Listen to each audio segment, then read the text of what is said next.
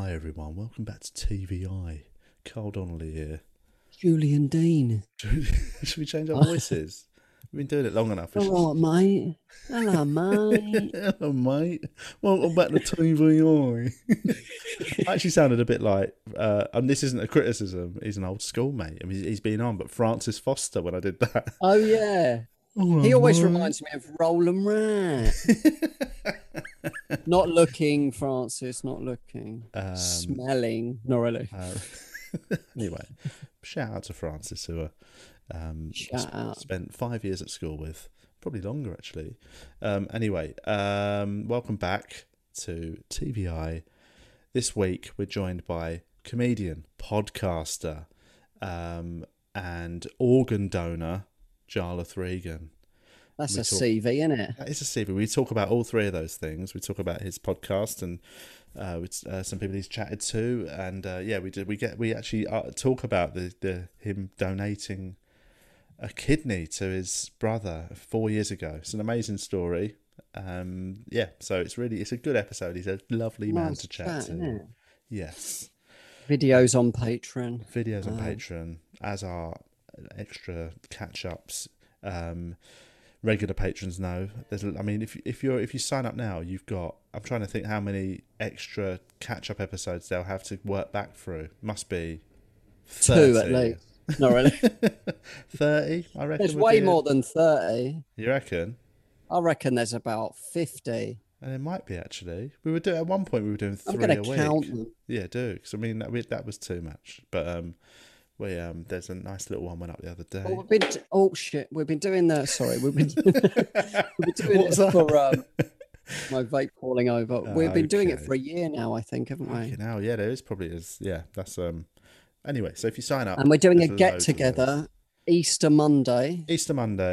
11 a.m. British Standard Time. 11 a.m. maybe 12 p.m. Just because I can't work out how the clocks are changing. The clocks are changing in the UK this weekend, and then they're changing in Australia next weekend, or vice versa.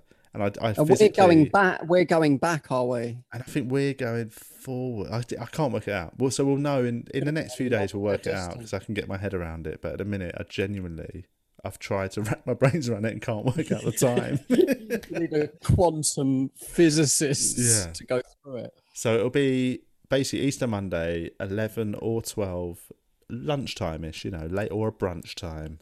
We're going to have a little get-together with our patrons where we sit around and just chat for an hour. It's really fun. They're always very nice. There's no pressure to chat. There's no pressure to have your camera on if you're nervous. But if you want to just join in, then feel free. Just have a good old chat, mate. Yeah. So anyway, that's it. Are you there? Kick back and enjoy us chatting to Jarlath Regan. You're actually changing the podcast.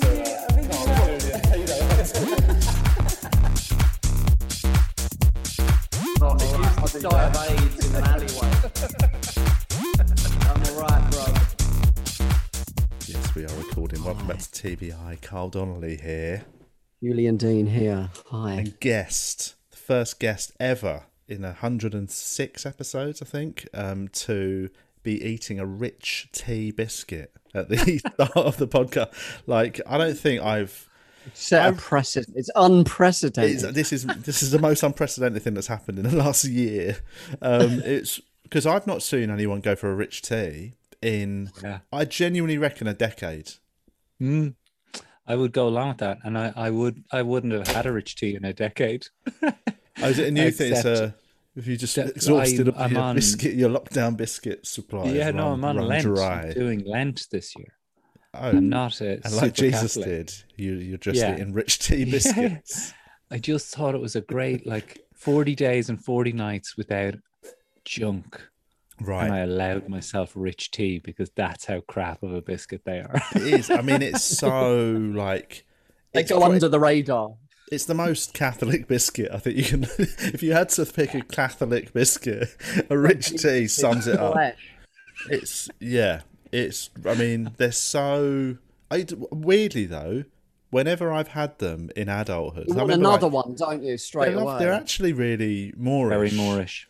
Yeah. But I think, But just like every Catholic, it's very easy to dirty them up. You can get a Nutella. the classic stick that on there. Nutella sandwich. That was a real. Is that an Irish thing? Because I grew up doing in my household. There was but a bit of Nutella between two rich teas and call it a dessert.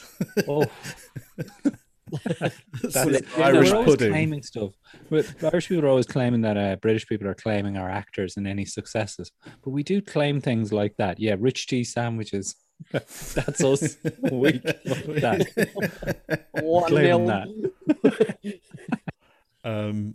So what? Yeah. So are you doing? So you're doing. Lent is you're not practicing Catholic or anything. No. And I just really thought it's that time of year, right? It just lands just in time for you to be like, oh, I really need a break from everything. Yeah. And I was like 40 days, 40 nights without any junk in my system. No junk food at all. No drink. No nothing. Yeah, nothing. No real refined sugar or chocolate. And is that the deal with Lent then? What's the deal? It's not Ramadan, is it? Like, no. Ramadan, they don't eat anything. Drink water. I think it was fully, like when I was growing up, it was fully to give up one thing, and the thing was to pick the thing that would be a real killer for you. Yeah, whatever it was that you knew you couldn't do without. To do that was always what the teachers were pushing you to do. Yeah. Just pretend I really like something that I don't like. We all did that once. I can't have any more peanuts. Not what? Can't have any more fruit and veg. No can't have any more soaring. No way I'm living on Monster Munch and M&Ms. Weirdly, Jesus, okay. Long before my vegan days, I reckon it was probably about 2001, 2002, I gave up meat for Lent, and it was so easy. I remember just thinking, oh fuck, it's really easy, which was sort of, but then it didn't make me go the full hog for another decade. But I remember it was a real moment of going like, it's, you know, that if it's not a struggle, then it proves you don't really need it. Yeah. But how far are we into it now? Well, 2 weeks to go. Less than that. Wednesday, Easter Sunday is the 4th. But also, and this is the big thing that's happened in my life since I've been talking to you guys, is about August. I was like, well, I'm never exercising now. I've realized I'm not, other than, you know, the basics, I'm just not exercising at all. Yeah. You're jogging a lot still, are you? No. Well, this was the thing. I was like, I can't go hot yoga, which would have been my thing. And I would have done other bits and bobs. But I was like, I'd love to get out running. It seems to be the only thing. But everyone my age and our kind of physical ability, let's say, knows that if I run, I'll be injured tomorrow. Yeah. That's just how it works. You're agreeing. You're ill tomorrow. To be sick or to need to. It's like agreeing to pay a physio. That's just what's going to happen next. So I rang this Irish Olympian who's been on my show, Sonia O'Sullivan. I mean, I saw that she was on your podcast. That's such a cool guest to have. I have such vivid memories of watching her in the Olympics. 100%, man. And it was so weird. World champ. It was so weird to see an Irish woman dominating a distance sport, kicking arse and taking names, and like fully dominating, like, yeah, absolutely. And I know it's not a racist like sort of concept, but like, you know, distance sports historically in the modern era are dominated by very specific African countries. Yeah, like it's not 100%. It's just the nature of it. I read a book that talks about one of the studies where they tried to work out why one specific area of Kenya has got such a high amount of athletes, but yeah, she in an era like that, suddenly you've got this tall, pasty Irish woman, fucking running away from him. Absolutely. And she was also spectacular. Like, running can be so boring to watch. Oh God, It was spectacular because she had this kick around the last bend. Like, you just knew she was loaded up. It was like a boxer with the punch ready to go. Yeah. And like, literally, she just take off. And she anyway became a friend. She lives in Australia now, Carl. She actually is Melbourne based. Is she?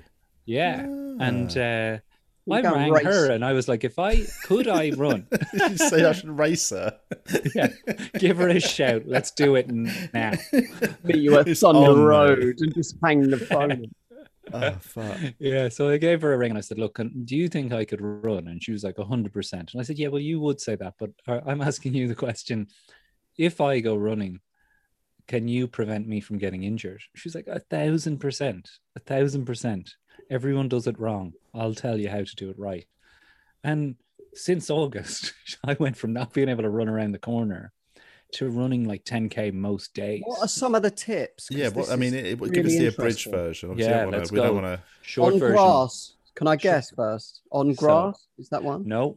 Use your hip. Although, yeah, she did say you want to change surfaces a bit, but mainly it's getting that male ego out of your head. Impossible for me. So there must be another way.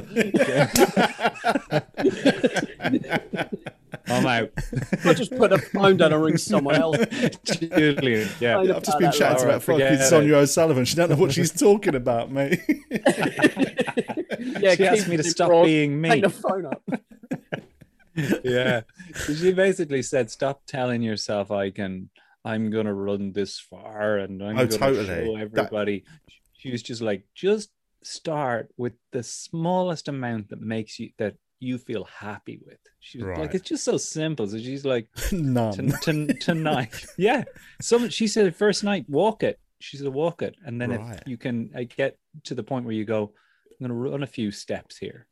Yeah. Run that and then go back to walking. So she literally took me from like 0. It's so funny on the Strava app that everybody uses. Yeah, I signed up to that once. There's a graph of your fitness over time, and mine since August. It makes me wonder what I was doing prior to August. Apparently, my fitness since August has gone up 5,000%.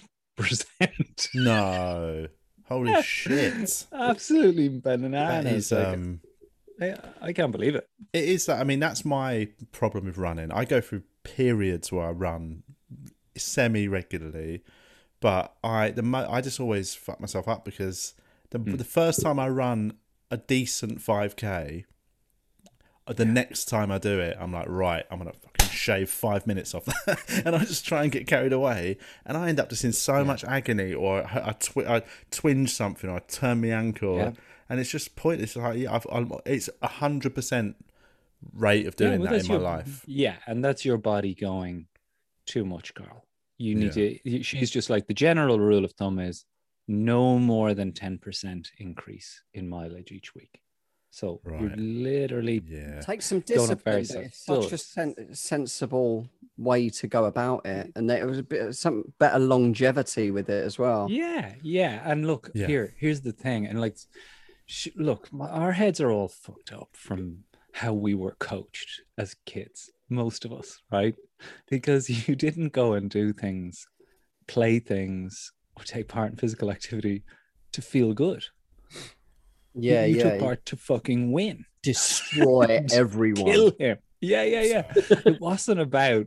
No coach ever said to you at the end, now, do you feel good about yourselves, lads? No one ever asked endorphin levels in your brain. Yeah. I was a fat teen, so my issue is I don't have any sort of sporting prowess from my teens to compare against. So I'm always going like, well, now let's see what I can do. Now I'm not a fat teenager. Like I used to get. I once got busted. We had cross country running. And I got busted getting a bus. That's how bad I was. I thought, I'm just going to fuck it. I'll just sneak off, get a bus down to the other end. It's just me and a couple of mates just got busted by the sort of stewards, teachers. They just saw us get off like the 200 bus or something. I can't remember what it was. Yeah, but it was That was how lazy I was as a teenager. I had no interest at all in any exercise. It's so funny, isn't it? Because like there's so many things that you look back on that you had no interest in then, that you like, you can't even associate yourself with that person in so many ways. No. Just going, why was I into that? Like Tina said to me the other day, my wife Tina said, somebody put up this video on TikTok of a woman shuddering over and over again. And it was her remembering the number of times that she'd watched boys play video games. Where she was like in a flat watching lads play video games. And I definitely subjected Tina to a bit of that. PGA golf. She's watching me play PGA golf for hours with other boys. And I was like, what was I doing? Like, she pointed this out. She was like, what was I doing? What do you look back on from your youth, Julian, where you go, what the fuck was that all about? Everything. I would say probably the series of crimes that were committed between the age of 12 and 18. I think it's a rare teenager that enjoy, like, that does it for the fitness, isn't it? Do you think? Also, I would say, in terms of like, never trust anyone who looks back on their youth fondly. Not what I mean by that is, I think we've talked about it on here before, but like, you know, people that sort of peaked at school. That was when they were the king of the school. They were the fittest person. They were the most popular person. Then people become the most depressed people in their 40s because life doesn't live up to their first 18 years. So they had the best time of their lives. Big fish in a small pond, and then suddenly they're 100%. And suddenly they're just a middle manager in a shit job, and they can't live with it. And they constantly hark back to being a 17-year-old when they were the king. And like, I'd much rather have been, I was relatively popular. I had loads of mates at school, but I was still the chubby one. I wasn't popular with girls. I wasn't, but I was a laugh. I had a laugh, but I didn't blossom until I'd say like into my 20s. I think that's so important though, to be having a laugh in school, isn't it? Oh yeah. I mean, I wish I was more academic. I do really wish I studied. Like, since I've helping my kids homeschool and that, I actually really enjoy it. Like, I enjoy maths, GCSE, and learning all the different subjects. Yeah. In school, that wasn't even on the list of my priorities. Yeah, but that's also because you're doing it now as a thing to help your kids, and then you definitely felt forced to do it. That's what my issue with school was always that I hated being told what to do, so I'd just be like, exactly. I'm going to do the bare minimum. But I always felt like, what's the point? I was just always like, what's the point? Like, you're just going to give me more homework. Oh, right. Yeah. What's the point in school? In the sense of like, what's the point in life? No, I'm fully. Yeah. I was like, I just couldn't stop feeling like it was a hamster wheel.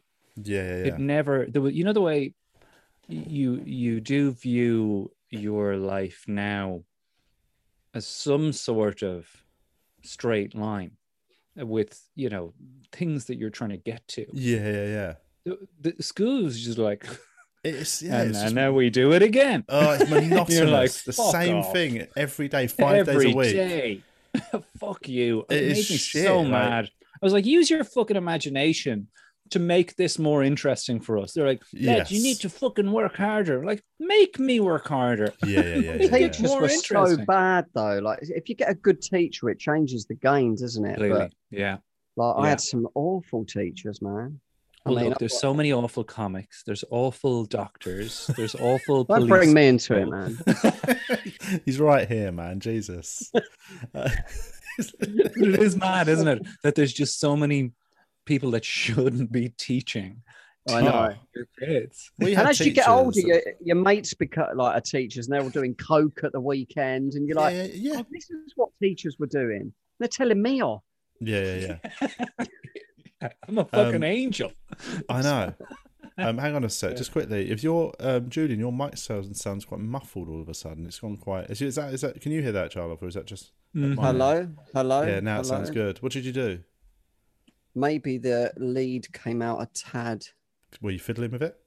A little tad, yeah, but I'm not now. You went into teacher mode there, Colin. Were you fiddling with it? Julian's be honest. Julian's got OCD and he does fiddle with stuff, and I can tell when he's done something that is caused. I need to put some gloves on or something. Did you guys watch that Nate Bargatze special on Netflix that just came out? I've had 3 people in the last week recommend it to me. I've not seen his great. new one. I've it's seen great. some of his old stuff. But also, I'm just really happy to see a special that was filmed in these times. So how was it filmed? What's the open air in Las Vegas? Okay, because I saw. Have you watched? I watched Brian City. Regan's, which was filmed open air. I haven't seen that. Oh, great! Fucking great! I love Brian Regan. Yeah, I'd never watched him before, and I watched. So good! It's so funny. So good. He did the Leicester Square Theatre a couple of years ago. Did he? Yeah. I did it in quarantine. My name is Brian Regan. Just as a side note, that's my actual name. That's your actual name. Is Jarlath a middle name? Jarlath's a middle name. My parents decided 2 weeks in, he's not a Brian. This guy's really? a Jarlath. I was going to say, I thought you might have done that thing where you picked your middle name when you got into comedy because of Brian. It was my parents, and it made life very difficult having a passport that said Brian on it instead. Brian, yeah. But it's you don't meet many Brian now.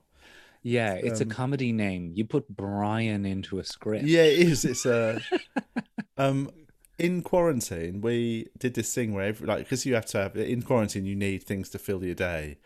We had so we had certain things at breakfast time and that, and then we had this afternoon thing at about 3 p.m. every day. We'd watch a stand-up special, because I've got this old thing that I never watch stand-up specials on Netflix or anything. Like, I've never really enjoyed them because I love watching it live. Yeah. But it turns out I think that's probably from about 5-6 years ago, and actually I've probably grown since then, and I now can just kick back and watch it and put my feet up. So we watched loads, and Brian Regan I'd never seen before. I watched a few others, but do you know the best one I saw, who I've never watched any of her stand-up? I only know her from Curb Your Enthusiasm. Wanda Sykes. Okay. Oh, Wanda Sykes' last special is the funniest hours show I've seen in about fucking 3 years or something. It's brilliant. She's a killer. Absolute stone cold killer. Like, she smashes wanted that in show. all 50 states. Yeah. Oh man, 100%. Like, she's like the kind of killer that Jerry Seinfeld describes, like Joan Rivers being that yeah. She could kill on a cruise ship. Yeah. She could kill in a casino. You take her to a corporate. It's got everything. It's silly. It's dumb. Good. It's like the topical. Physicality of it. Oh man, and she's just got funny bones. Yeah, I couldn't believe I'd never seen her before. Obviously, I know of her. I know she's a legend, but I just never watched it. And like, I was watching this special, just crying, man. So would you? I'm surprised that you wouldn't have watched, because I would have thought that you would be hoping to film one yourself. So to me, I always regarded it as like study. I've never had that. So I've never like back thought and of watch it. No, it's not. There's no. I've always just like in the past. Basically, I'll tell you what it was. I got burnt a few times, not by the stand-up shows being bad, but just by my own lack of enjoyment of it. Yeah. But you know, like what happened was you were heckling them. About 7 or 8 years ago, you know, I remember like everyone was like, "You've got to watch a Louis CK special" or something like that. And I'd watch it and I'd be like, this guy is clearly very good at what he's doing. But I just wasn't enjoying it as much as people were saying. And it happened with every of the big names. Weirdly, the only one I remember, and I remember because I listened to it first as an album, was Norm Macdonald's album from about 8 or 9 years ago. Yeah, I listened to that as an album and was crying. But, you know, when I went to watch it, I didn't enjoy it as much. Yeah. I feel like if I'm listening, I can lie. I watched we watched one of John Mulaney's in quarantine, and it was very good. But I just think that I basically watched a couple that didn't live up to what other people said, because I was sitting there. Yeah. They talked about it like, and I can imagine how good it was in the room. But I'm sitting on my sofa watching it, going like on my own, just going, all right, this is all right, isn't it? So I just thought, it's not for me watching specials. I'll wait till they're in the country or something, and then it's changed now. I can watch them, and maybe it was just something. Well, you know that I just put out a special. You guys are bringing this up because you know I just put out a special, right? Absolutely. I mean, that wasn't the case, but let's go with that line of questioning. I do actually know you've put one out. Didn't you put one out? Didn't it go out first to your patrons of your? That's right. Podcast, I mean, I did. Yes, you guys know better than anyone. The patrons get everything first. They have to, especially now that they. Thank you, our boss.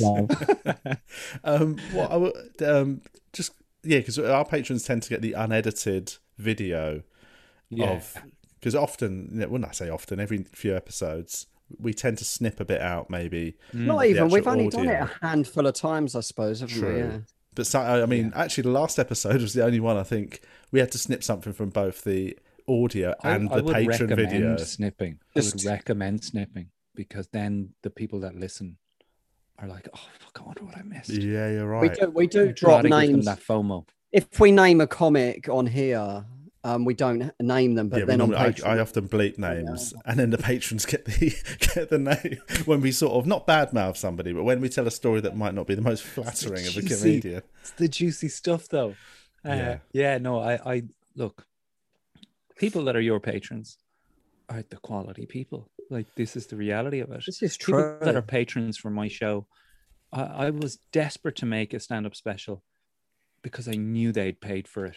Yeah. They made it. Like, this was theirs. They paid everybody who did that show, the cameraman, the support act. So they got it like 6 months early, and were able to watch it as many times as they like and download it and keep it. Oh, that's great. And it honestly, it boosted numbers, and people were like, "Oh, this is great," because I wouldn't ever you never come to Australia anymore. Yeah. So it was special, and now it's obviously available everywhere to stream from the most Irish streaming service ever, the RTE Player. Is it on RTE? Okay, cool. Yeah. So if you have the RTE Player, you can watch it anywhere in the world now for free. That's the deal, right? One thing I was going to say I used our patrons, but actually, this is what I like about the whole Patreon thing, is it does create this little two-way street where, like, because I'm doing I start my show at the Melbourne Comedy Festival tomorrow, so this will be going out after that's already happened. Amazing. But I've collated loads of material during lockdown that I've done on Zoom gigs. I did bits in London when things opened up in the summer. So I've got enough material for a show, but I didn't have any idea what order to do it or anything. So I did a preview on Zoom for patrons while in quarantine, and it was great.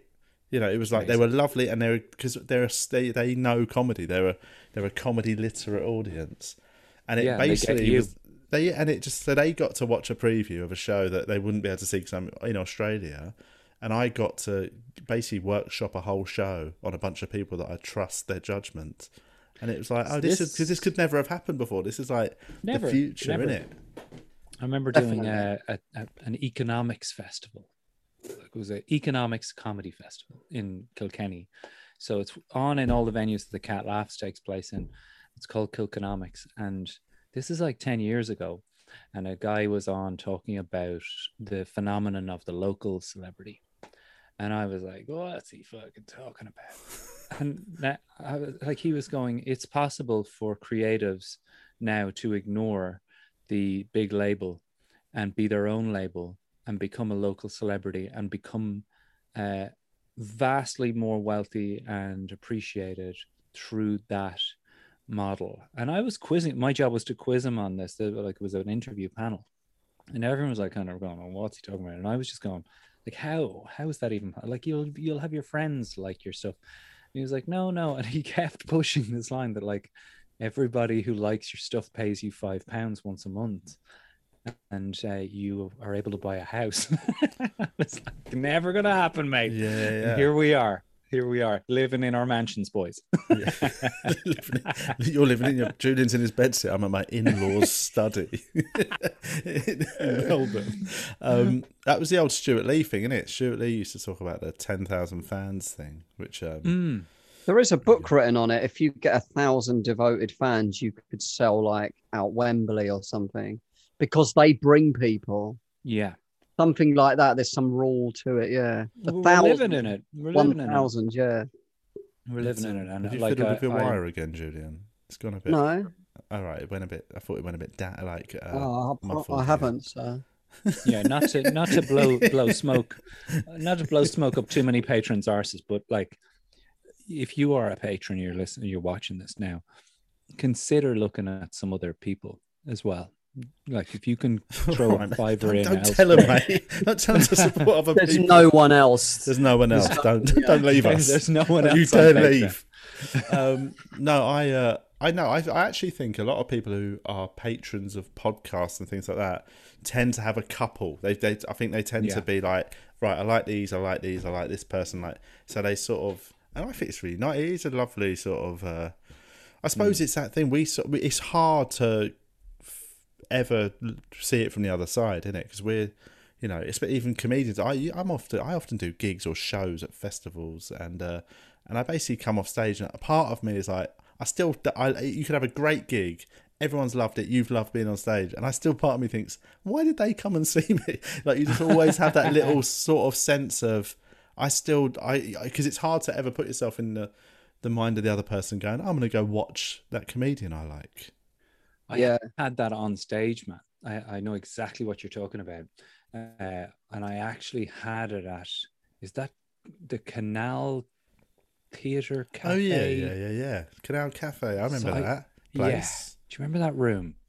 Yeah. They used to do Edinburgh previews, and I remember doing a preview and was going well. And then kind of, have either of you ever had this moment where you're on stage going, what is this?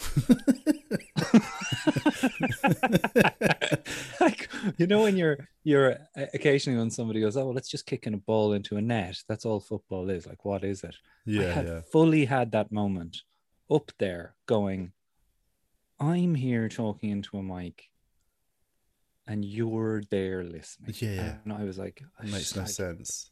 It doesn't make I completely. I always have that problem with it. I don't really understand. Like, when I'm on stage, I'm all right though. I don't get it on stage. No, it's always. But, I don't have just it on generally, like, what is the job? What is the definition of it? Yeah. I don't know. Like, it isn't just to make them laugh. Like, it's more. It's something. I don't know. What is it? Last week. I suppose that is it, isn't it? Just to make them laugh. You shouldn't ever really be able to define. You know, I like the magic of it in that it shouldn't make sense that one person walks on stage, starts talking, and at the end of certain sentences, everyone goes ha. It sounds mental, right? But what I was chatting last Wednesday night, I did a thing called the Oxfam Gala, which is in Melbourne. It's basically, there's 2 galas before the festival, and they go out on television, and they're big shows in a big theatre, and it's quite a prestigious thing. And I've done it before, so like I know what to expect. But it's one of them gigs where you can feel totally fine in the run up to it, confident. I've got my set together. I've workshopped it at a couple of gigs. You know, you've got to do 4 minutes as a TV sort of spot, but it's happened every time I've done it or any gig that is recorded, filmed, important. Where I have a great day of being relaxed and like, I'm ready for it, man. I'm gonna fucking smash this. And then I have makeup done and all that. 2 minutes before going on stage, I go into a full existential crisis when I go. Like, it's almost like I stop and go, who do you think you are to come out there and think you can do this? And I was chatting to a few other comics. I know, yeah. And I was chatting to a few people like Zoe Coombs-Marr, me and her. She's a brilliant comic. We had a really funny chat later on in the evening about it, where she said she has exactly the same thing. And that's when I have my moment of going, what am I doing here? Why would I possibly choose this as a life? Yeah, like, it is imposter syndrome on another level. Oh, it's like biblical levels. I literally have a 2-minute meltdown. It's good to do that in a way, though, because you kind of then you find an answer and get a bit of clarity as well. Yeah, if you meditate or whatever. And then you go out there and do the job. Yeah. I guess. But they're normal. It's normal. It's a lot of pressure, isn't it? I had it before I did that gig at Wembley Arena a couple of years ago. Like, I was in the dressing room and I couldn't get a handle on it. and I just did a couple of big gigs before it, like that the week before, like I did the Hammersmith and stuff, but I just couldn't, like the bass line to the music was just vibrating through the tunnel, like little old dressing rooms, like Kylie Minogue's poster. And I just couldn't, like, the bass line was so, you know what I mean? And then I had to go out to no compare. Oh man. And I put this like audio meditation in where it really centers you. And I just was like, I was a bit dreamy. I was so present. Yeah. It was like weird and a bit like weird. It was just, I wasn't thinking, and I don't know, it was bizarre. Yeah. But I really had a crisis about half an hour before stage time. Yeah. But you can see why, like, footballers and that and boxers have bad days. Yeah, 100%. It could just be. It but just Tyson used to do it before he went into the ring, didn't he? He used to picture them as big, massive monsters going to kill him, and then once he got into the ring, it's like, oh, okay, yeah, you know what I mean? Like you build it up, so when you're on it, it's like, oh, it's just this. Yeah, I suppose that's also why some people have routine, fun, isn't it? Yeah. But I think that's why some making people have them laugh. Some people have like pace around, like like there's some comics. People like Russell Kane's a good example of somebody who's got so much nervous energy before he goes on. You watch him pacing around the dressing room and knocking back his coffee and all that. He's got a routine to deal with his. Like that as well, isn't he? There's people that have to do certain things to get over that moment. Because there's some comics, the comics who just don't give a fuck. There's loads of them old war horses they're doing a crossword in the 90s. And they're like, hang on a sec, they're going to do a gig, come back, finish in the crossword. Yeah, I wonder though, is that the way to do it? Like, I don't know. I wonder if that's it. Like that, yeah, you can have your nights like that, but really the sweet spot is treating it much more like this is what I'm doing. I know, but you've got to have a bit of the excitement and the nerves. Of course. Otherwise, I think that suggests did there's you watch something the Britney missing. Spears documentary? I did, yeah. Like, to me, like that's just a horror show of a situation. But I watching it, and I've said this for years, is that like if fame doesn't fuck you up, if it doesn't make you go mad, then you were mad to begin with. Yeah, definitely. Like, it's such if you don't find this shit weird, yeah. You think this is the proper order. This is the way it should be. Yeah, Everyone should be waiting on me hand and foot and like nodding every time and laughing at all my jokes, regardless of whether they're funny. You're fucking weird. Well. It'll drive you mad. Yeah, yeah. Did you have I had a similar thing with that documentary than I had, not to the same degree, but with the Amy Winehouse documentary, where I was never a fan of Amy Winehouse's music when she was alive, sadly, because of all the tabloid shit. That album with like Rehab and that. No, because basically, because of all the tabloid stuff, I saw that before I heard her music. So I made this leap in my head that, she's just some pop star that tabloids are like following around. And and obviously I think, now in hindsight, I've listened to her stuff and I've watched that documentary. Actually, I've realised she was, she was cool and her music was like, she was creative and all that. Britney Spears, similar thing, because I just always saw her as this pop star and the tabloids chasing around. I just never had any understanding of them as a person. And then you watch the documentary and you sort of realise that they were so young when they started in the industry. They grew up in it, and obviously it's going to fuck people up. Yeah. And like it just totally changes your opinion of that. That's just some pop star. Yeah, who we saw was the meat after it had gone through the meat grind. Yeah. Vegan podcast. Vegan podcast. The tofu. I went through the tofu grind. Yeah. Oh God. Like the Amy Winehouse documentary is like, if you haven't watched this and you're listening to this, like make a point to watch that tonight. Oh man! But I'm prepare definitely yourself. Yeah, prepare yourself though, because I mean, it done it's on me Netflix, in. Is it? Yeah, I think it is. Yeah, like it properly done me in for.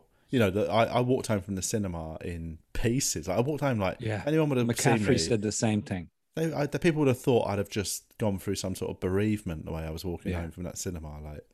It was, and people were crying on the way out, like to stop to cry outside a cinema, just breaking down. I've never seen anything avoidable. Like it. So avoidable. I haven't seen anything like that since after Julian's Wembley gig. It's just me. But yeah, it's pretty hard going. Anyway, so what is your special? The one you put out? Is it the one about your brother, or is it a different show? It's a different show. That was the previous show. Yeah, I mean that show that you did is such a big topic to talk about. But so I donated a kidney to my brother. You gave a kidney to your brother, which is just as a birthday present. Or did he need it? Yeah, he really needed it. He did really need it. Was Not it just one of those brothers who wants you? everything you have. So like, give me that. A threatening package. You owed him 10 grand. That is obviously. So he had a kidney problem, and you You gave him a kidney, didn't you? Yeah. Yeah. I mean, in a nutshell, yeah. I mean, there's obviously a lot more to it than that, but yeah, that was the scenario. And next week is Organ Donor Awareness Week in Ireland, and I've been doing interviews to create an episode specifically about this because everyone's story is different. The woman that I spoke to yesterday is like a courts reporter in Ireland who's very well known, and her nephew needed one, and she was very much like me, that she was like, well, like obviously I'll do that. Yeah. I'm a perfect, like, was there any kind of doubt in like your that. mind? Did you have to think it through, or was it just like, I'm gonna? Well, I tell you, no. I went to my GP and he said, don't do it. Well, I mean, that would probably put some doubt in your mind. Maybe he wanted it. I was like, why? And he was like, because it tears families apart. And I was like, we fuck off, mate. Like, Really? you know what else tears families apart? One member of the family dying. Yeah, exactly. What are you talking about? Like, he was just a very strange person. And you meet people who, when you've agreed to do it, there's usually two camps. One is, that's amazing, you're amazing, that's so cool, good luck with that. And then there's the group of people like, oh, geez, that's risky. No, yeah. I'm too sure about that. And like, and I'd the say second it's group of based a people lot on how they feel about their own family, probably. Yeah. And how little they know I thought it would about bring the a lot big. of. It's a very positive, amazing thing to do. I think, like, Oh, it yeah. would show him I'm amazing. how much you care as well. Yeah, look, at the end of the day, I keep saying to people that, like, it was a no-brainer. I was like, absolutely, I'm in great health. I knew I could do it. I knew that it would work and that I was the best candidate. But like, there's the other side to it, is that like, I really felt like I got a lot from it too. Like, I 10 grand. 10 grand, yeah. You get to bang his wife. He owes you the biggest favour ever, mate. When you call that shit in, it's going to be like, you're going to literally have just like, it'll be a hit and run. You're like, mate, I need help. Mate, can I have your Netflix password? Yeah, no, it's massive. I mean, but it's also totally, you know, the fact is, I presume you know, obviously I don't know anything about the thing of, but if they can do it and you can live absolutely fine with one, then it's what's stopping you? Yeah, like organ donors tend to live longer than people that don't donate, just on average, because they tend to take better care of psychological thing. I was about to say, is it a psychological thing when they do that? Though, and generally a bit more body conscious and well, healthier afterwards anyway. you're definitely a bit more like, this is a lot of variables. very lucky. Yeah. You feel very, very lucky that like you were able to do it, and like, it's a hard one to even talk about, because you're like, it's 4 years ago now, and we definitely, like, if people saw that show, it was called Organ Freeman, and I remember that. It's a great name. Still one of my favorite names. And it did talk about, you know, there's more to my story than I obviously have time to go into now, because of kind of different medical situations throughout my family, and it's never just as simple as, yeah, well, that makes sense. It just isn't, because there is a chance you can die in there, a small chance you can die in the surgery. Yeah, but I don't know about you two, but one of the big deal breakers for me, and one of the best parts of it, was that I often walk around prior to it trying to convince the world that I'm a good person, and like worrying about, oh, people will think I'm a prick if I do that. I don't worry about that at all anymore. You've got so much, almost like so much karma in the bank that it's just set, man. I have a certificate. I have a scar. Yeah. Go carry it around with you. If anyone holds me a selfish prick, I'll I'm see your like, driving I think license, you'll find. Yeah. Yeah. But you know, there is that, like, that's funny side to it, that like, you do, like, you've done something for someone else that is nothing for you. Like, there's nothing. So how come we don't need both kidneys then? I think we can adapt. To deal with that. Really God. So it's a very, very good question. The second kidney will, you know, in the same way as if you didn't have one arm, this arm will get stronger. I suppose you don't need two arms. Yeah. So the kidney. You don't need any limbs. Take them both out. You don't need anything, do you? Like, just this. Except for like a heart, anything. And a brain. Just Just the that. brain. You're fine. Yeah, You're like gonna be that's the good. deal anyway. Yeah. I So mean, the other one, does then gets bigger. overcompensate. It Okay, doubles in cool. size apparently. So Yeah. we are using both kidneys, like if you've got two, or you're just using one and one is waiting to work. No, you The usually other be one using two. But Right. it's distributing you it. can not like a measure the spare function wheel. of the two. Yeah. Yeah. It's one of It's them not 50 mile an hour wheels. It's moody spare as battery. shit. Yeah. Moody little thin kidney. Yeah. Can only can only walk 50 meters with. I fucking hate them wheels, man. Just put a I proper know. spare wheel in the back of the What's car, that man. about? What? Honestly, when they brought it in, it was one of the saving biggest 2 inches in your the boot. shame Leave it piss out. take. Absolute piss Give me take, a mate. real wheel, Why make mate. it yellow as well? Just you have to drive around with it. Just everyone looking at our gutted, mate. I've got a puncture. I've got a puncture. I've got a. Yeah. What's Having a the goal other- They don't take out his shit kidneys. So he's got 3. Really? Yeah, and I've got 1. So how do they? What? How do they add? What? They just add a kidney to Yeah, the they bit, literally- the area. Yeah, look, the technical. How come they didn't take it out? Because there's no need. And Complicates it's a bit things, more- yeah. It's more risky than if they leave them in. Yeah, Makes yeah, sense. apparently, yeah. And they just and hope also the new one that sort one of is has a kinda word working. with them and goes, "Come on, lads, sort this Yeah, shit yeah. out." He And ends up how with is 3 he amazing now? ones. In his body accepted it properly and Yeah, welcome to the family. Well, you got to take a whole load. Well, it doesn't necessarily welcome it to the family. Like plenty of people will have it rejected. And that's a big problem. Yeah, So you have to take all these immunosuppressants because your body thinks, oh, there's a foreign thing in here. I've got to try and kill it. So you take a load of immunosuppressants. So you know he'll take them for a lot of his life, all of his life. And but look, the prognosis wasn't good for him. They reckoned he was very close to going on dialysis, and the fact that we prevented him going on dialysis, which is a miserable way to live.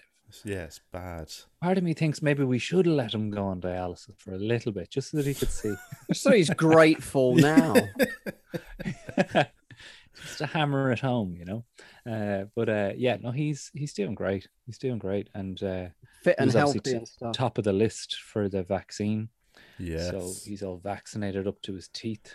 And so am I. I was up there in group 6 as well. I got my little Because Bing, because bing. of the kidney. yeah, boy. Oh, really? Fucking hell. Yeah. What's Similarly, the if your latest? kidney fails on you now as a donor, you go to the top of the list. Oh, If you've only got one, you've already donated one, you go to the top There of the you waiting go. list to get one. Sweet as. So if you Get had your kidneys out if you had fast. one or both, what? How many vaccines have you had? one Just the one first so dose? far, and the next one's due in May or June. When's your next one due, Julian? I don't know. I left the card in my car, but I must check. It's just- Because I've got asthma, but I still didn't think. I mean, it's not like Use really the card bad. to make roaches. yeah. I sold it to some bloke in the street. Roll it up and sniff a line. But I think it's 12 weeks after, so I don't. It must have been about 6 weeks Yeah, I ago. reckon it's about 6 weeks ago. Yeah. What's the latest? I've done that classic thing of the moment I left the country. 5 weeks, 6 weeks ago. I've just not looked at a single bit of home news. They've Hardly done over spoke to anyone. 25 million vaccines. I mean, they've done that well, haven't they? The vaccine rollout. But I do think they have. Kicking I off do now, think. Carl. Do you think that they? I know they deserve some credit for that, but the fact that I think that is to make up for the mismanagement of the last year, I think it does have to be tempered with. But they still fucked definitely. it. You know, I mean, being here really hits home how much we fucked it in the UK. Like in terms of, like you know, Shutting down early. Everything here is so normal.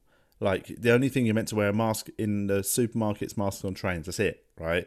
That's the only thing that would make you even notice there was anything going on. Yeah. And they've just this Friday you don't have to wear them in supermarkets anymore. That's being dropped because they don't need it. So like it's weird. So I didn't realise how different it would be here. Really, I knew things were sort of open a bit, but I thought there'd be much more mask distancing, funny business, and it's not. They're literally back to normal essentially.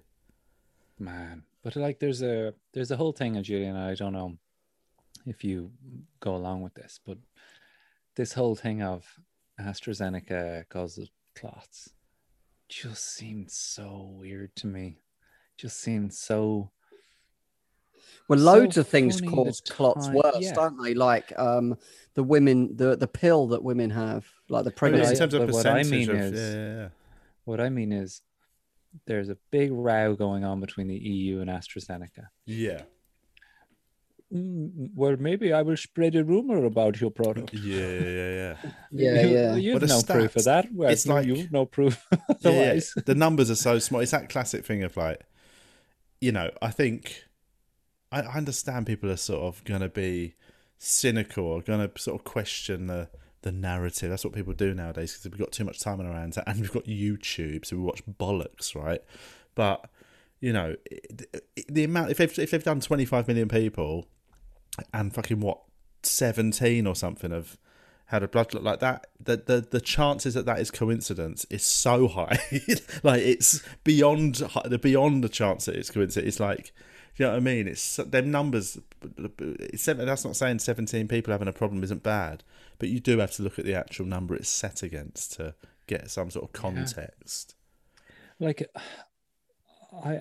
I also am really conscious of the Irish situation here. Like, well, yeah, what's going on in Ireland? I've seen the odd little thing that it's here- just not. Well, it's here's the not. They're thing, not they're like- doing it too well currently. yeah, well, here's an example of a thing that will get announced in Ireland. 10,000 more vaccines arrived in Ireland today. Sorry, what? Like 10,000. 10,000. Oh, sorry, I thought I misheard you there. Yeah, I'll do 10,000. like one You're like, postcode in sort of not even a major city. there's That's my crowd at Wembley, man. They're I know. doing 10,000 a week in the the town hall next to me. Yeah, Like, yeah. You're going, whoa, how is that? And like that's basically the story across Europe. And then, you know, Boris, like the Augustus Gloop of vaccines, like he's just like you're drinking all of the vaccines from the lake, ruining it for everyone else. Yeah. And he's like, I'm not sharing, and that like that Yeah. seems to be the core of this. Like, Is that what it is? Yeah. that like, yeah, fucking like, well, here's the thing as well, right? Northern Ireland has no border, so you're going to vaccinate everybody in Northern Ireland. Yeah, it just literally will You have to take a 2-island strategy there. You just have to. That, and he's like, no. You're like, well, how's about you just give us 7 million vaccines? You know, we'll call it reparations for the famine. Yeah. And Come on, leave it we'll at call that. it quits then for the rest. Yeah. We won't moan about any of the other shit. Just leave us be. If he did that, he would never have to buy a pint in Ireland ever again. And if somebody would just say that to him, just get to Boris and be like, look, man, think about it. Any pub, you'd be a fucking hero in Ireland. And that's all he's obsessed with legacy, isn't he? Well, yeah, like totally. he wants obsessed with people be liking Churchill. him. He hates. Yes. And, you know, I'd say not even forget Churchill. His obsession with being liked is what's made him make so many mistakes in the last year, and him delaying giving bad news. The Christmas thing, where he acted like it was going to be fine, up to the day before he had to say no, Christmas is cancelled, was because he didn't want to be the bad guy. So if somebody said to him, look, mate, you know, Irish, they don't like the English, but they could like you if you fix this. The whole country would go, sure, he's a lovely fella, that Boris. You know, 100%. So 100%. So this Well, might here's be what Irish people would say. No, the English have been very fucking tough on us over the years now. Very fucking hard. Now, Boris, different. He's different. Here's a Boris. stupid question. Do you vote? Or have you got your, like for Boris, is that where his voters are? No, are you fucking kidding me? Are you honestly asking me, is Ireland part of Britain? That was a joke. But like, just going to be one of them bits that gets snipped out the old audio. No, but that's why he doesn't. It's not in his priority, isn't it? No, sure. Look, we're a fucking independent state. But, you know, as far as he's concerned, that's none of my fucking business. And also, there'd be a load of Tories that would go mad and go, "What are you doing, giving away our vaccines?" But it just doesn't. It doesn't make any sense, and it's very, very hard for Irish people to watch this unfold, because look, our governments are brilliant at going abroad and getting companies like Apple and Google and PayPal to invest in our country. Breaks. Like you wouldn't believe. There's a huge case going on with Ireland at the moment about a tax break that we gave to Apple. And the EU is like, that wasn't okay. But we all got free iPads. You've gone a bit quiet, Carl. Yeah, your mic's a bit fucked up, I think. Has it gone off? Were you fiddling with it? Were you fiddling? I'm not fiddling with anything. I think there we go. There you go. It's back. I don't know what I did. I didn't change. I didn't touch anything there. I think it was my. I think it's actually my voice. If you're able to argue hardball to get these companies into your country, including Pfizer, like Pfizer has a factory a mile from my childhood home. The fuck? What the Irish people are like? What the? How can you not? Pfizer is based in Ireland. So what are they doing? Are they making it and then shipping it out? That might be the Viagra factory, though. Eh? Yeah, well, that actually is the truth. Like that is the Viagra factory. Oh my god! And big phallic building. How is it popular? Is Viagra booming in Ireland in the last? What do you think? Well, I suppose it's not. This is a country where you couldn't get Playboy until 1994. Right. Shit. Yeah. Like, it is hard to believe some of those facts when just how backward it is, and just it goes into you by osmosis, all of that shit, and you're still trying to shake it off a little bit. It's the shame, and some of the shame is like I firmly believe that some of this is they don't want to raise their head above the parapet. They're in the EU line. Yeah. And for everyone that argued against Brexit, this is proof for all those people that said, no, we can make our own deals. We can do it on our own. It's a killer. It's a weird one, isn't it? Because you can't sort of... and argue with them now. You can't argue. It's actually... It shows there is certain benefits. Even if long term there might be loads of negatives, you can't argue with the fact that this one, you're just there like, oh, okay, you guys, it worked out that time. I'll give you that. And it might, I voted to stay in the EU for ease. I'm lazy. Yeah. I don't want to have to fill out a form to go to fucking France.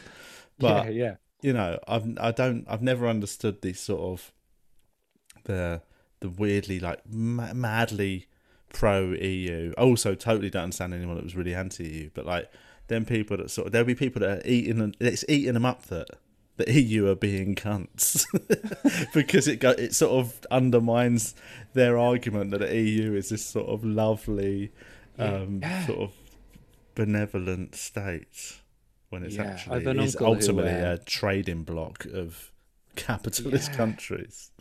Yeah, but anyway, I have an uncle who's high up in the European Court of Justice, and I mean, I think it's killing him. Like, it has to be. It's like brutal. Yeah, we have a family Zoom call, and he's like, "Yeah, I mean, I don't really want to talk about it." Oh no. Killing him. Carl, what's going on in Europe? Because the little pockets of news I've seen now and again. I heard like a lot of Europe's going back into lockdown and shit, isn't it? Well, like Italy has, yeah. Italy has, isn't? I heard sort of France and Germany. Fuck. Yeah, they're not getting the vaccinations done at the same level as the UK. Shit. And that's the thing. Right, that like they're just not getting those numbers down. Yeah. So, UK numbers are going through the floor because so many people are vaccinated. Like the last count in my town here, there's 2 cases. What's the latest from all the sort of anti-vaxxers and all that are saying it's all like this is all a hoax? They're still around, yeah. What's their take on the fact that since the vaccination thing in the UK is going like the UK it could be lockdown as well, but there's always other countries that are in lockdown but not getting the vaccinations. Clearly, their cases there's always are an high. answer with a conspiracy. There always is an answer. Everything is always within the conspiracy. Yeah. And in the end, the world is flat, and reptilians live in Buckingham Palace. I remember when the vaccine first came out, and Jim Jeffries doing a tweet saying, "These fucking entry Bexes better stick to the fucking guns now." Yeah. Yeah. And there is a part of me that thinks we need that phone line. The other way you could ring and say, my neighbour's having 6 people in his back garden. Yeah. You should have a phone line for people that talked shit about the vaccine for the past year. Grass up. Ring him up, yeah. Tony in 27 said he thinks he's already had it, and even then he wouldn't take a vaccine. Great. End of the queue for that guy. Yeah. Just pop him back of the fucking line. And I know I've been doing stand-up about this for ages, that vaccinating old people is a stupid idea, that, you know, not all old people are nice. So we should just stop the assumption that they all deserve it. Yeah. Just find the nice ones, vaccinate them, get the other cunts and go, no, you can wait. I still reckon the number of anti-vax types, you hear a lot of it, but I actually think percentage-wise, I'd say it's a small minority of that group, but a lot of it is contrarians who would be like, no, I'm not putting that in my body. I don't know what's in it. The moment it comes to like June, and somebody says to them, like, if you want to go on holiday to fucking Benidorm, mate, you got to get your vaccine. They'll be running down the clinic. You know what I mean?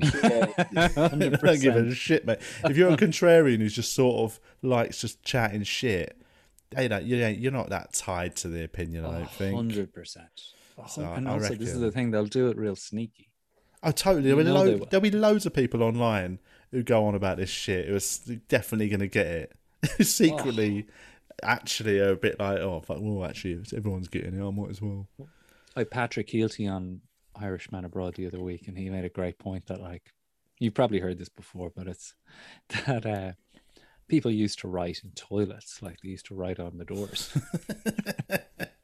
Now it's Twitter. Now it's Twitter. He said, and everyone's got he said if you went into a toilet, you could judge people's opinions based on their spelling, their penmanship, the substance that they'd used to write in. Yeah.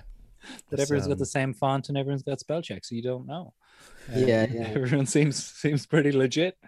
But it is the toilet. It is. It's just fucking, it's madness. Are you still on there? Are you both still on there? Yeah. On the toilet, yeah. My phone number. Loving it. Loads of burner accounts on Twitter that he does his anti-vax stuff in. He's got loads of numbers after his name. And a few people that left Twitter, actually, just because it was just too much. Julian, do you remember we nearly did those Christmas gigs? Yeah. We were staying, Carl, we did one, didn't we? We did. We were staying at like a travel lodge on the side of a motorway, fucking middle of nowhere. I don't know. I actually tried to blank it out of my memory. Do you ever do that with gigs where you take it and you put it in the trash and you try not to let it imprint on the main hard drive? Yeah. Just let that gig disappear. I don't know where it was. I don't want to remember where it was, but we went into we had to drive then. We had to drive like, what was it, 8 miles to get to the show from the hotel. Fucking hell. And we get there and it is a nightclub, and Carl, it was colder than a meat freezer. Oh, God. It was cold there, yeah. It was a cavernous nightclub. 50-foot ceilings, dance floor, freezing. Everyone in coats, hats, and scarves. People went into the toilet to warm their hands up on the dryer. That's true. That is true. They were nice people, though. The staff, everyone was really nice, weren't they? And the booker's a lovely guy. And like, I hate when they're nice. Yeah. Yeah. To cover up for how shit the gig is. It was quite weirdly fun stuff like that, though. But were the gigs? Were the audience, despite being freezing, were they? They were good, actually. Fine, yeah, but like there wasn't many, and they were annoying. Was the next night? So it was a 2-night booking. The next night, we had to stay in the hotel for the whole fucking day, knowing full well they're going to pull the second night. Right. So Julian and I had to stay at the hotel, this manky Alan Partridge hotel. We get down to the venue at 7:30. They pull the gig, and we have to drive home. Like I mean, that's the stuff where I'm like, I don't miss the road. I don't miss it at all. I don't. The mic's gone again, Carl. Oh, fucking hell! What's happening here? You're fiddling with it again. I'm not. I didn't. These aren't anything to do with it. It's just headphones. Can you hear me now? Yeah. I don't know what's happening. I need to. It might be my USB cables being funny. Yeah, I don't miss the yeah, those sorts of, when you do them little periods where it's like one night you're in Norwich, one night you're in Cardiff, you know, you just do them weird little. And you only book hotels, different ones for each night. I sometimes do that, and then you're out in a sort of bit of a bleak town from midday. Oh, no. Yeah, just doing loops of just fucking shops. You know what I mean? There's only so many times you can look around H&M sale, and you're like, fuck, you know.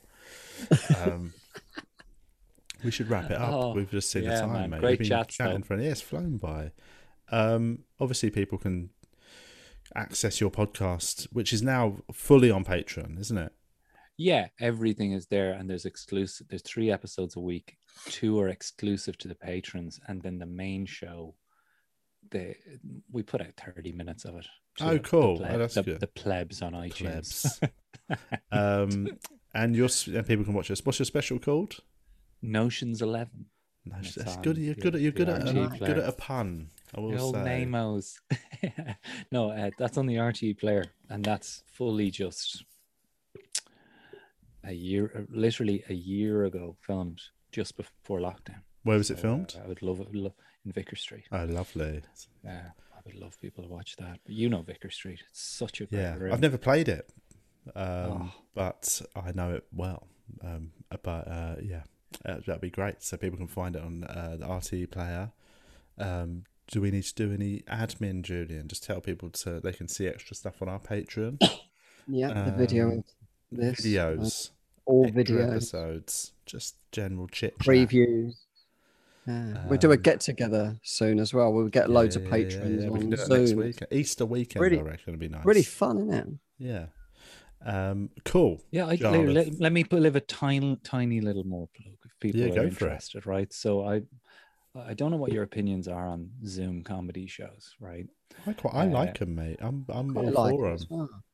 Right, well, we'll have to have both of you on, because I do one on a Friday night called Return of the Crack. And this week, our guests are Josh Widdicombe, Justin Moorhouse, Tom Stade, and Deborah Francis White. So it's a bit of a lineup. Darrow Breen did it last week, and Joe Wilkinson, and these people have been on. Like, we've been getting ridiculous lineups, and all of the profits from the show go to frontline charities, and frontline workers get in free. So if you're in retail, you're working frontline in retail, you fucking need a laugh at the end of these weeks, you can get in free to our show, returnofthecrack.com. And it is like, you'll see it when you guys do it. We've bust our ass to make this look and feel like a proper show. Yeah. So it's not going to feel like a work phone call. Yeah. That's what, that's you want to avoid. A business meeting. Yeah, that this looks and feels great, sounds great. We've figured out the sound and everything. And cool. Shout out to Rob Broderick for helping us with that. He's the knows his tech, that guy. Yeah.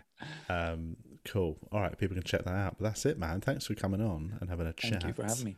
Thanks for joining. And we'll see you soon, listeners. Thanks for tuning in.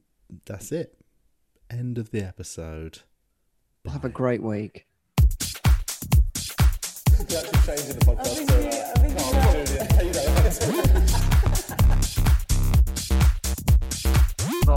If you die of AIDS in an alleyway.